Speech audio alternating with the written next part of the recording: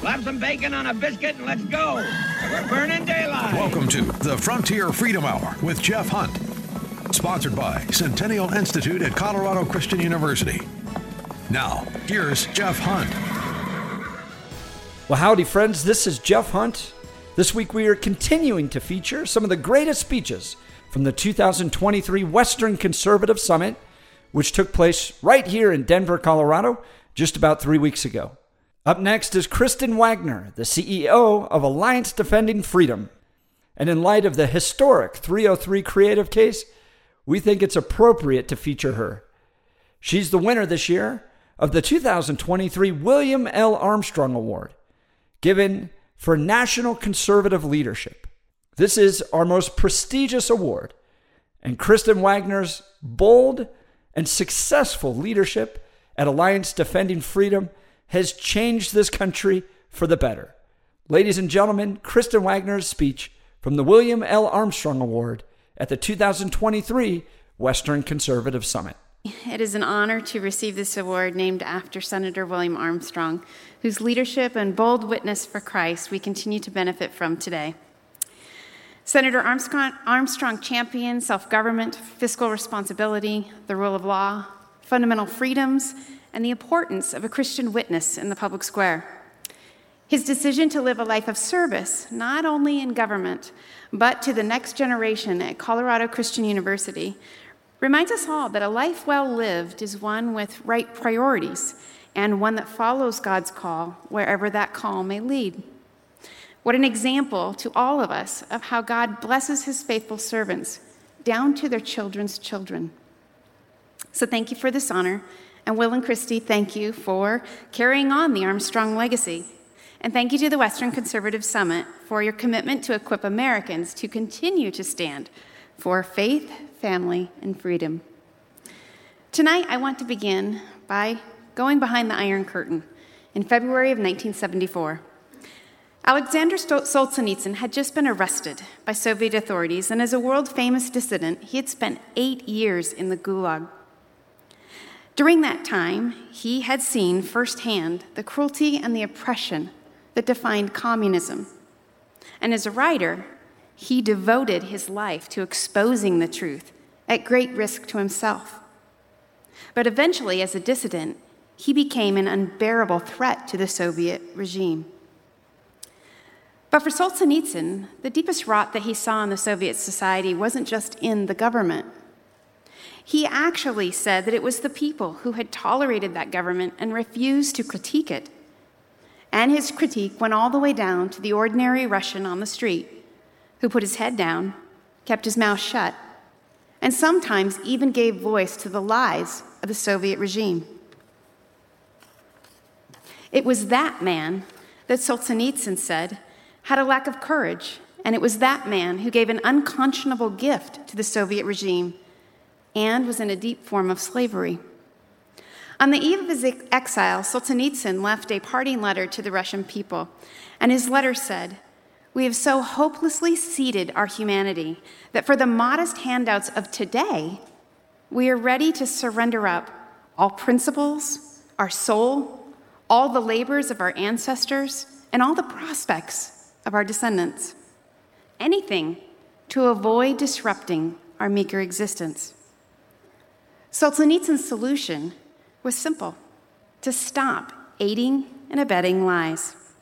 This, he said, would not only rob the regime of its legitimacy, but more importantly, it would allow the people to live for something more noble, something higher, to live for truth, and even the creator of truth. There's a lot that's changed since 1974. But his prophetic words should ring in our ears today as we, too, face a growing tyranny of lies in our nation. Those lies don't just come from the government. We hear them from media, entertainment, academia, big tech, some of the most powerful corporations in the history of the world, and even the medical establishment. As an attorney, I see these lies making their way into the law. The lies tell us women can't be fulfilled or equal without aborting their children, that race defines us, it makes us innocent or guilty, and it must separate us. that marriage and the family are malleable, that they can be defined at will with absolutely no consequence to society, that men can become women and vice versa, because gender is based on feelings, not based on reality. Now we know that none of these lies stand up to reason or to science, which is why they have to rely on fear, public shaming, and cancel culture. But the challenge of Solzhenitsyn is here facing us today. The question is, will we too remain quiet? Will we too cede our humanity to avoid repercussions? Or instead, will we choose to stand on the timeless truths that have served this nation and humanity so well? G.K. Chesterton said, "Every high civilization decays by forgetting obvious things." But the thing about the truth is that it doesn't disappear just because we forget it. And when we ignore that truth, the lies that we affirm cause long-term harm to very real people and may, in fact, take generations to undo. That's why I joined Alliance Defending Freedom. ADF exists to advance the God-given right to be able to speak and live the truth. And we do that in courtrooms and legislatures and international tribunals and by training the next generation of Christian lawyers. And with God's help and the help of a broad alliance of groups and individuals, we've been able to prevail in 14 United States Supreme Court victories in the last 11 years, with hopefully the 15th coming in a few days, we hope. But the Alliance is also seeing progress in the state legislatures as well. In fact, nearly half of all states have now passed laws to protect student free speech on campuses, and 22 states have protected the rights of women and girls to fair play in sports.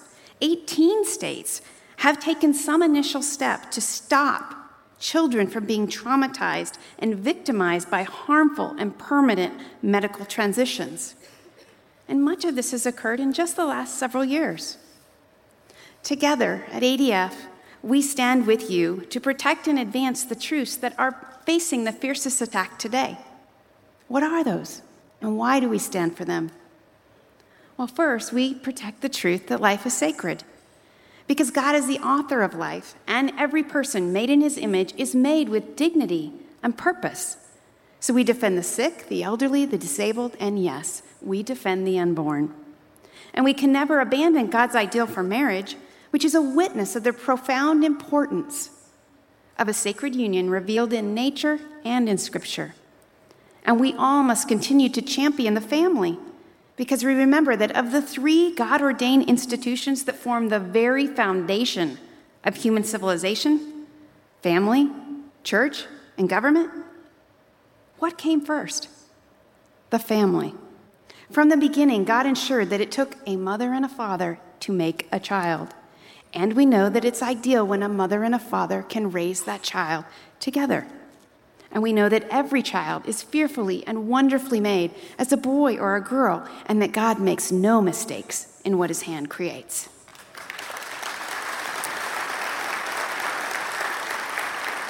We also must defend the right to raise our children, to direct their upbringing, and that parental rights are fundamental rights under the Constitution. The relationship between the parent and the child is a living metaphor for the relationship between God and man. As President Reagan said, in the family, we learn our first lessons of God and man, of love and discipleship, of discipline, of rights and responsibilities, of human dignity and human frailty. And lastly, we must all protect free speech and religious freedom, because while evangelism and discipleship start at home, they can never end there. When people of faith are free to live out their faith in their word and their deed, the world becomes a more just and humane place, and that benefits people of all faiths and people of no faith. Throughout history, Americans, including Senator Armstrong, stood tall for these truths because they recognized that no nation could flourish if they deny them.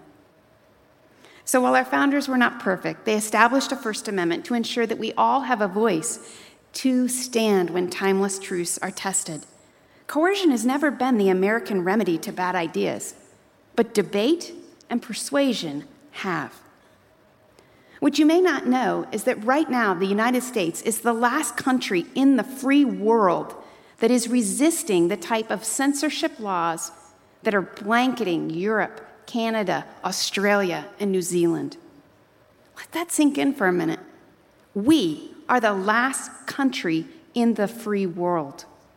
This could be the last generation. Many nations guarantee rights like free speech in their written constitutions and governing documents. But those documents are no longer worth the paper they're written on because judicial interpretations, and in some cases an apathetic citizenry, have allowed them to be absolutely gutted. And we know that there are plenty here in the United States right now who are vigorously advocating for that same government censorship. So why is free speech coming under assault at this point in time? Well, we all know there are many reasons, and you've heard many of them this weekend. But perhaps the biggest one is that the ideology that has so co-opted many of the most powerful institutions simply cannot abide the truth. It's an ideology based on a lie. It says that we should look inside rather than outside ourselves to determine what's right and wrong, what's true and false, that we can determine that any disagreement with one's self-perception can't be tolerated and must be silenced. But we need to understand that this way of thinking is fundamentally incompatible with free speech and religious freedom. Think about it. If the right to be affirmed in one's feelings is ultimate, then it becomes a super right that supersedes all other interests and rights, even those that are enumerated in our Constitution. That's Kristen Waggoner from the 2023 Western Conservative Summit. We'll continue with her right after these messages.